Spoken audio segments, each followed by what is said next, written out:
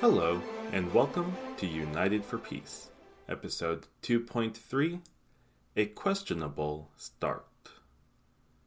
Last time, I said we were going to finally see some on-the-ground action, but also that we would tackle some questions concerning the legality of the General Assembly authorizing an armed mission. So, in order to end on a more exciting note, I am going to begin with the legal questions. Strap in. First of all, funnily enough, the resolutions which created the first United Nations Emergency Force contained no references whatsoever to its legal basis. But of course, the plan was not without controversy, and so there were critics and people defending against those critics. The obvious criticism is that only the Security Council should be able to authorize armed responses to breaches of the peace. Article 24, under Chapter 5 of the United Nations Charter, grants the Security Council primary responsibility for the maintenance of international peace and security. The specific powers enabling the Council are laid out in Chapters 6, 7, and 12 of the Charter. However, the General Assembly has a share of the responsibility as well.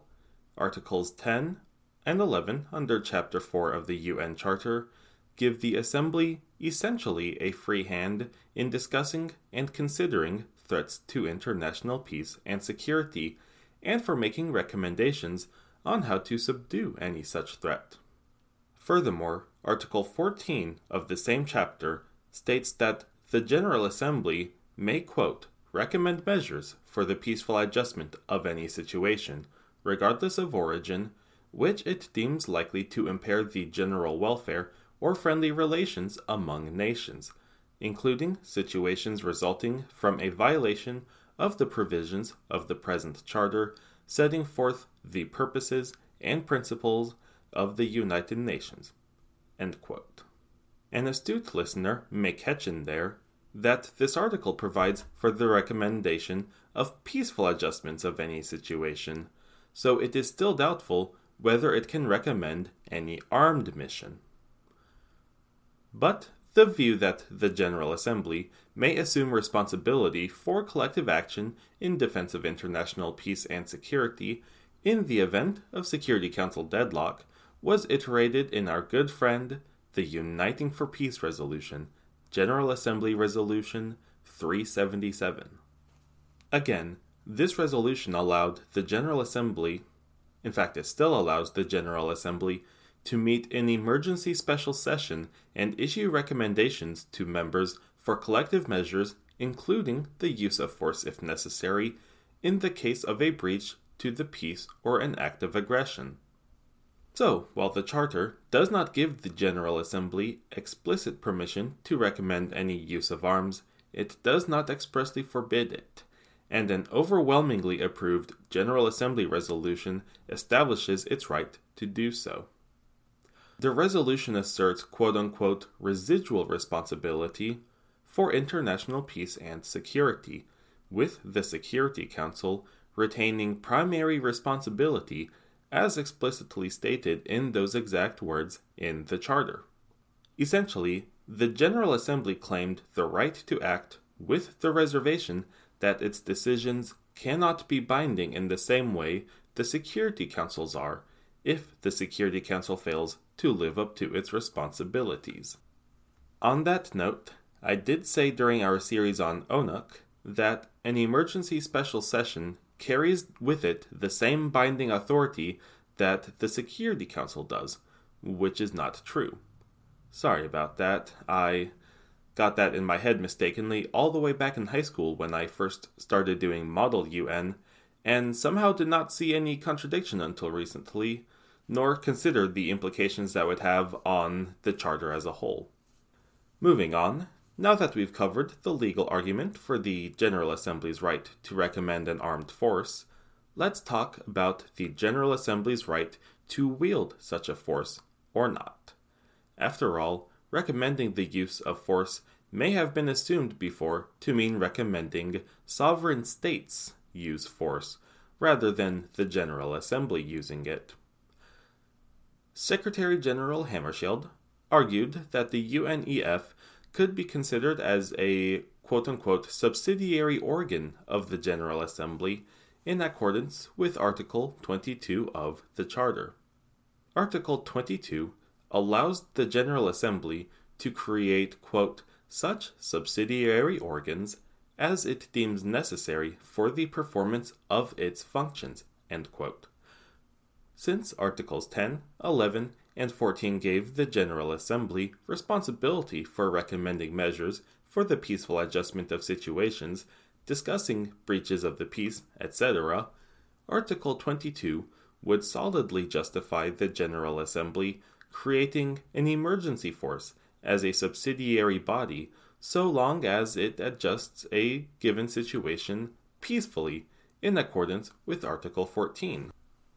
Setting aside how an armed force is supposed to be used for peacefully adjusting any given situation, the logic of the above justification does depend on the subsidiary responsibility argument of Resolution 377 panning out. Despite the overwhelming support for Resolution 377 when it was passed, this argument itself still received its own criticism. Nonetheless, let us now concisely state the argument for the UNEF's legality. Quote-unquote, concisely. Essentially, the force is being created by the mere recommendation of the General Assembly, the Secretary Generals acting on that recommendation, and the member states of the UN simply agreeing voluntarily to put together such a force and consenting to its deployment. Regardless, it was tasked with securing compliance with General Assembly resolutions, which might be a problem since the General Assembly's resolutions are not legally binding. Therefore, the GA creating any body to enforce compliance with its resolutions would exceed its authority. Now, securing and enforcing compliance are not the same thing necessarily, however. Securing simply implies doing something, anything, to effect a desired change. This could mean simply entering negotiations and making promises to do certain things and to address other parties' concerns. But as critics pointed out, there is a thin line between securing and enforcing compliance, considering how broad the term securing is. This is especially true when you are making an armed force to secure whatever it is you are after. This criticism falls apart, however, in the wake of the fact that the whole operation was planned and executed on the basis of gaining the consent of all relevant parties. The UNEF never did fire a shot in anger, and never entered any territory without permission of all parties concerned. The members of the UN had consented to the creation and arrangement of the force, Egypt had consented to hosting the force, and those invading Egypt agreed to withdraw their troops from Egyptian territory. No enforcement action was ever taken by the UNEF's soldiers, and, spoiler, the force's mission only ends when confronted with a situation in which they do not have consent from all relevant parties to carry on. Then, we also have every loose constructionist's favorite argument laid out by the World Court as well, delivered in the opinion on reparations for injuries suffered in the service of the United Nations. Quote, under international law, the organization must be deemed to have those powers which, though not expressly provided in the Charter, are conferred upon it by necessary implication as being established to the performance of its duties. End quote. Finally, no state voted against the creation of the force by the General Assembly. There were abstentions, but literally no one voted against it, so whether or not it was technically within the Assembly's purview, the global community clearly was in favor of moving forward with the force. That said, the Soviet Union's delegate V.V. Kuznetsov voiced the opinion that it was an illegal act and effectively caved to British and French demands to keep their troops in Egypt until the UN had assembled a military force. He also argued that it would place all territory previously occupied by Anglo-French forces, including the Suez Canal, under international control, which was what the European powers wanted in the first place. This was not the case, however, as we shall see in a moment. However, I want to keep hammering home the fact that the General Assembly did not engage in any enforcement and did not compel any participation whatsoever in the plan for UNEF. Another example of how the General Assembly and Secretary General ran the mission on the basis of consent from involved nations is that each state contributing to the UNEF set its own conditions for participation, which was entirely voluntary. Each contributing nation sent letters and memoranda to Hammarskjöld outlining the conditions and basis for their participation.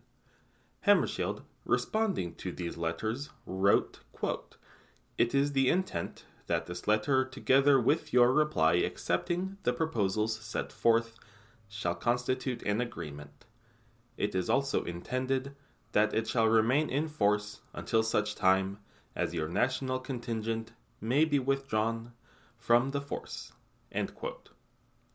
For reasons like this, the UN actually saves letters and copies of letters for its public records, and you can find and view them for free at digitallibrary.un.org. It is a fantastic resource and helps me a whole lot in producing this show. So, the General Assembly made agreements with belligerents to deploy the force in order to separate them and facilitate the withdrawal of all foreign forces from Egypt, and did not compel any nation to participate under any circumstances. So once more, no enforcement action took place, making the case for the illegality of the force extremely weak. Shout out to Gabriela Rosner for providing such an excellent breakdown of the arguments for and against the legality of the force. Now, the legal basis of the mission is all laid out, but since so many people believe the UN is some sort of quasi-world government hell-bent on undermining the sovereignty of independent states, I want to address one more aspect of UNEF's deployment. The majority of member states were of the opinion that the consent of the UK, France, and Israel was not necessary since they had initiated hostilities in the first place in direct violation of the UN Charter. As well as this, since all armed forces in question were on legally Egyptian soil, Egypt is technically the only nation whose approval was needed for troops under UN auspices to deploy. This opinion was not unanimous, but it was prevalent. Nonetheless, Dag Hammarskjöld and the General Assembly pursued an agreement with these three states in the interest of securing peace as quickly and thoroughly as possible. It's all about peace. It always has been. In any case, the UNEF was not a particularly powerful force and hardly could have affected any meaningful change in the territorial situation if Israel, the UK, or France refused to withdraw in its wake. That is not to say that a force capable of that couldn't have been created, but it is not what the UN created. Despite scruples around its inception, the UNEF was an accepted organ of the General Assembly by 1963. It truly was the first entity ever that was more than a simple observer corps, but not actually a military force temporarily controlling the territory it sat on. Its task boiled down to this: re-establishing the legal conditions and political balance which existed before the Anglo-French-Israeli invasion of Egypt. Particularly, it was repeatedly stressed that the force would not be used to alter the military balance in the conflict. Doing so would be politically charged, but in order to remain legal and legitimate, the force had to remain politically neutral. How do you square these contradictions? That's right, by getting the consent of any state concerned when taking any action. Its normal duties consisted of ensuring orderly withdrawals of foreign armies from Egyptian territory, seeing to it that hostilities ceased, supervising the ceasefire, patrolling border areas to prevent commando raids, and overseeing the absolute observance of the 1949 Armistice Agreement. While many states sought to eliminate some of the sources of tension in the first place using the emergency force, it would have been contrary to the General Assembly's rights and powers as expressed in the Charter to do so. Again, being created by recommendation of the General Assembly rather than a decision of the Security Council, it lacked authority to engage in enforcement actions. Furthermore, the resolutions providing for the creation of the UNEF did not provide any basis or mandate for it doing so. The warring states themselves would have to settle their differences between themselves, using diplomacy rather than bullets. One example of the political neutrality of UNEF is its refusal to become the sole occupiers of the Suez Canal zone until a political settlement was reached regarding its ownership and operation, as the UK and France requested before pulling their own forces out.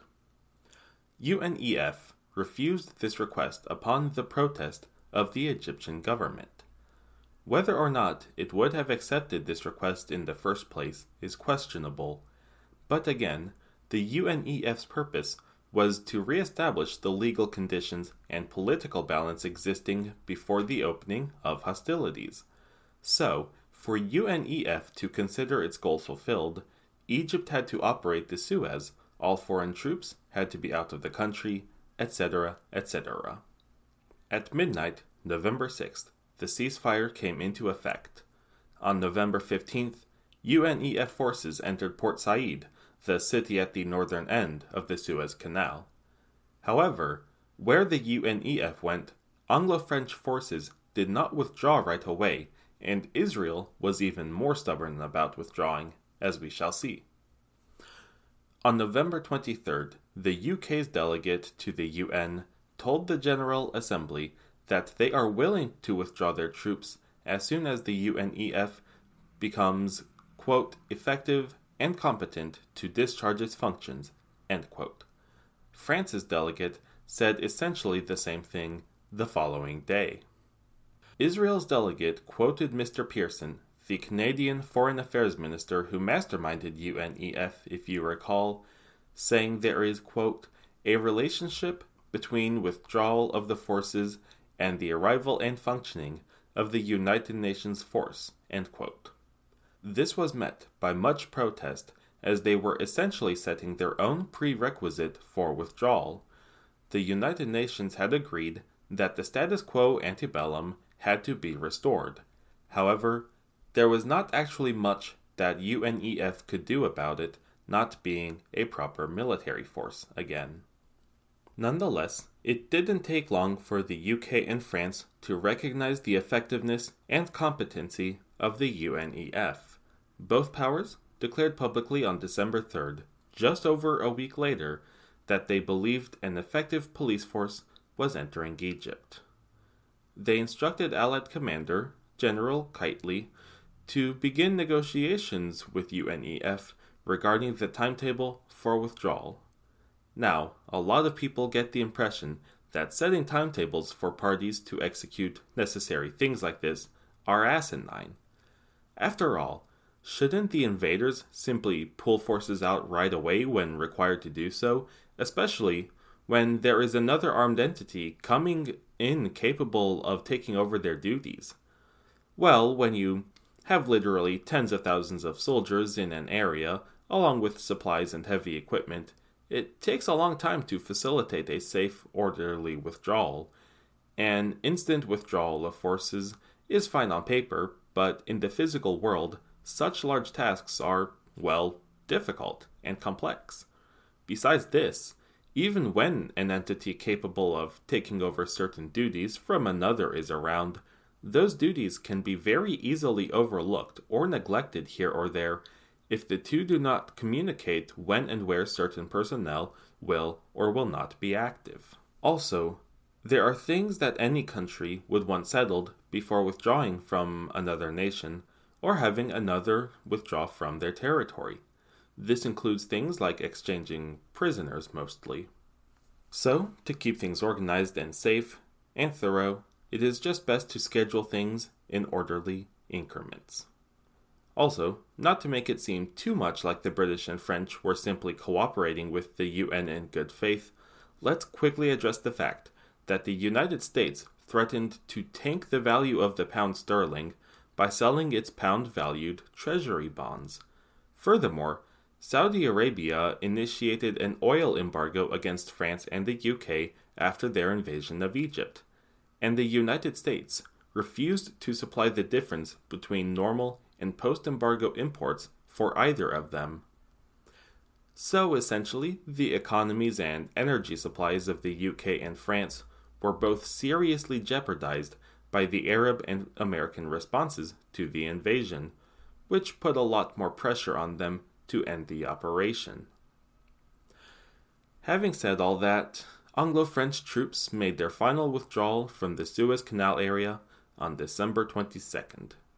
UNEF soldiers acted as a shield between them and Egyptian forces, patrolled the streets of Port Said and Port Fouad, another city literally adjacent to Port Said, to ensure peaceful relations between troops and civilians, and maintained a safety cordon around invading forces in the final stages of withdrawal when they would be most vulnerable otherwise.